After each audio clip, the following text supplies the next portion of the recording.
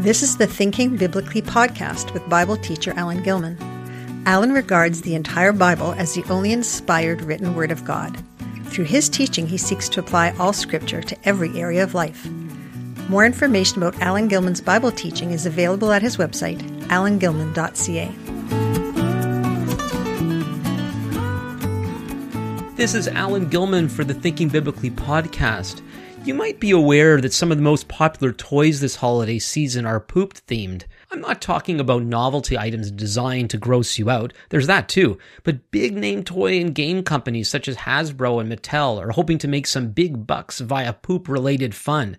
Don't believe me? Check out the Play-Doh Poop Troop set or the Pooparoos Surprise-aroos figurines. And in case you're one of the few people who haven't seen a poop plush pillow, go search for that on Google, and you could also at the same time check out the Poop Pinata. The current poop trend began with the poop emoji. Emojis are the ubiquitous small digital graphics that often accompany text messages. One of the most used emoji currently is called Pile of Poo or simply Poo, and is a clump of feces shaped like a soft chocolate ice cream swirl. While it often includes eyes and a smiling face, it's often used to convey a negative reaction to something. But now that it's become so popular in the toy world, the underlying gross factor normally associated with human waste has given way to playfulness and cuteness. But poop isn't a plaything, neither is it cute. There's nothing about it that should be appealing, not to mention huggable. In the Torah, the books of Moses, the book of Devarim, Deuteronomy, chapter 23, verses 12 through 14, God considers it to be indecent.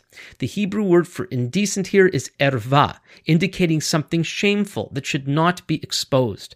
Therefore, the people were required to defecate, quote, outside the camp, unquote, and to cover up their excrement. Like the rest of Scripture, a value statement such as this isn't God simply expressing his druthers. Having designed creation, he knows what is to our benefit and what is not. That's why communities that disregard this principle by mismanaging human waste invite unnecessary disease and death. I know these toys and games don't include real poop, so what's the big deal? Poop-themed entertainment is just funny, right? I get it. Taking a normally private and disgusting aspect of life and treating it in such a casual fashion is humorous, but I don't think we fully understand what's going on with such a phenomenon. The reason why poop toys and games are funny is because of the symbolic nature of things. Obviously, nobody wants a candy dispenser with the real thing on the top. But what makes it funny depends on what it represents. It's that it's an image of poop that gets the response. Leveraging waste products as entertainment takes that which is naturally shameful and normalizes it. By making public and open that which is supposed to be private and hidden, we desensitize ourselves to the fact that there is an objective difference between them. Our society increasingly blurs the elements of life as if God-designed distinctives are irrelevant, if not illusionary. Right and wrong, good and bad are viewed as nothing more than personal preferences. Since, as people increasingly think, there are no objective standards of goodness, people shouldn't be prevented from doing whatever they want with whatever they want.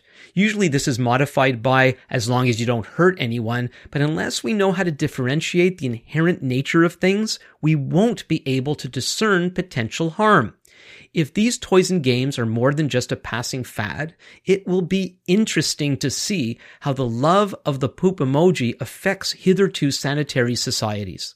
For example, it might become far more difficult to teach toddlers not to play with their stuff.